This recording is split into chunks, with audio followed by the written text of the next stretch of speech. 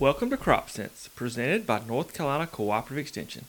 I'm Jacob Morgan, a field crops agent with North Carolina Cooperative Extension. Today we have Dr. Rachel Vann, soybean specialist with North Carolina State University. Good morning, Dr. Vann. Welcome back. Thank you, Jacob. Excited to be here. So today is June 21st. Dr. Vann, can you start off by talking about an update about the soybean crop around the state in general? Sure. I think overall our soybean crop across North Carolina is off to a good start. On our full season soybeans, we were 20% ahead of the planting progress curve, and hopefully we'll have some opportunities to capitalize on the yield benefits from early planting. As with every year in North Carolina, weather has been variable, so we have some spots in the state that have received excessive moisture and a lot that are moving into pretty severe drought. So that's affecting the crop status across the state.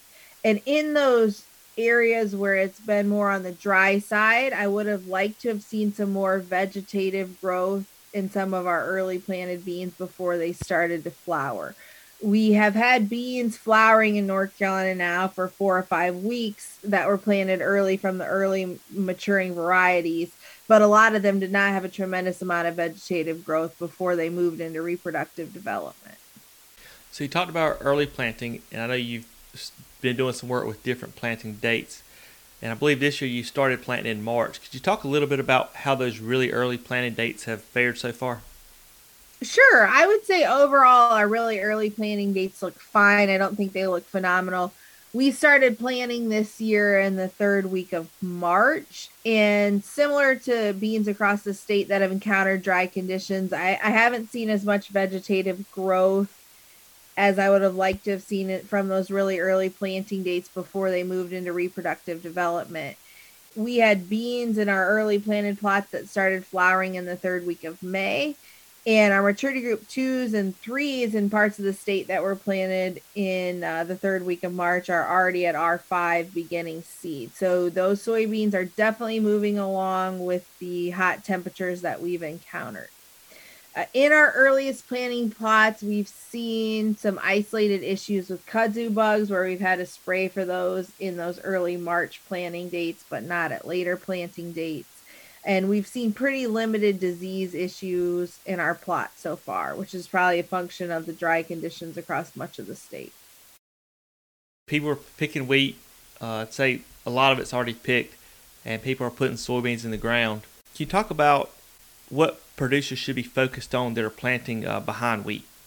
I would say let's focus on the fundamental agronomics. The most important thing you can do for your soybean crop planted behind wheat is get it planted as soon as possible after you harvest wheat. There's data from the Southeast region that shows each day delay in planting after mid-June leads to a half bushel per acre yield decline.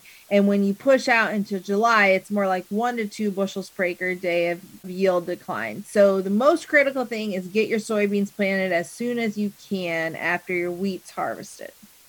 We have data from recent trials that shows that growers have some flexibility in what maturity group is used in a double crop planting situation.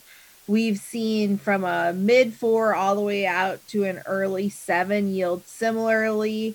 And so I think growers need to choose the variety or maturity group that's got the disease resistance package they need, and that's going to be ready to harvest when they are ready in the fall. We also would emphasize when you're thinking about row spacing in a double crop situation that the benefits of a narrower row are more pronounced in later planting situations to help maximize leaf area when you're in a delayed planting situation. So we have some data from a yield contest analysis we did in North Carolina, but also looking at data in other parts of the U.S. that would indicate in full season situations, growers have flexibility with what row spacing they use. In double crop situations, using a narrower row becomes more important. Now, when you say narrow row, are you saying we need to go down to 7.5s or 15s or I would say sufficient? less than 30 inches. Anything that's going to help you maximize leaf area in these later planting situations. So that might be a 20-inch row, 15-inch row, or drilled row spacing. Gotcha. And so should we be increasing plant populations at this point in time if we're still out there trying to get these soybeans in the ground? If so, how much? Yeah, if you look at the historical seeding rate recommendations in North Carolina, we have recommended that you increase seeding rate as planting date is delayed. If you looked at Dr. Dumpy's data sets, which he did a tremendous amount of work on population, we wanted 100,000 minimum plants per acre in a double crop situation, 110,000 plants per acre if you were pushing out into July. So you're wanting to seed more seeds per acre than that, accounting for germination and other issues to ensure that you've got those final populations. In our big planting date and maturity group study, we are also doing some seeding rate work. And if you look at that, the seeding rates that we've needed to maximize revenue in double crop planting situations have varied between 140 to 170,000 seeds per acre, with a need for higher seeding rates with the earlier maturing varieties planted in a double crop situation. So we're going to be releasing a more concise summary about seeding rate across these planting dates in the upcoming months. Okay, so these full season beans, what are some issues people should be on the lookout, in the next month or so to kind of keep an eye on? Yeah, that's a great question. We need to be scouting for insects, and we need to be cognizant of our foliar diseases. So we need to be starting to scout for corn earworm, thinking about stink bugs, staying on top of insect scouting. And also, recent work that we've done in the state, both in small plots and looking at grower data from the yield contest, would indicate that foliar diseases are often limiting North Carolina soybean yield. So we need folks to be paying attention to the disease resistance package in their varieties. If they have varieties that are susceptible to, say, frog eye leaf spot and the conditions are conducive for disease development, growers should be thinking about making foliar fungicide applications to protect yield.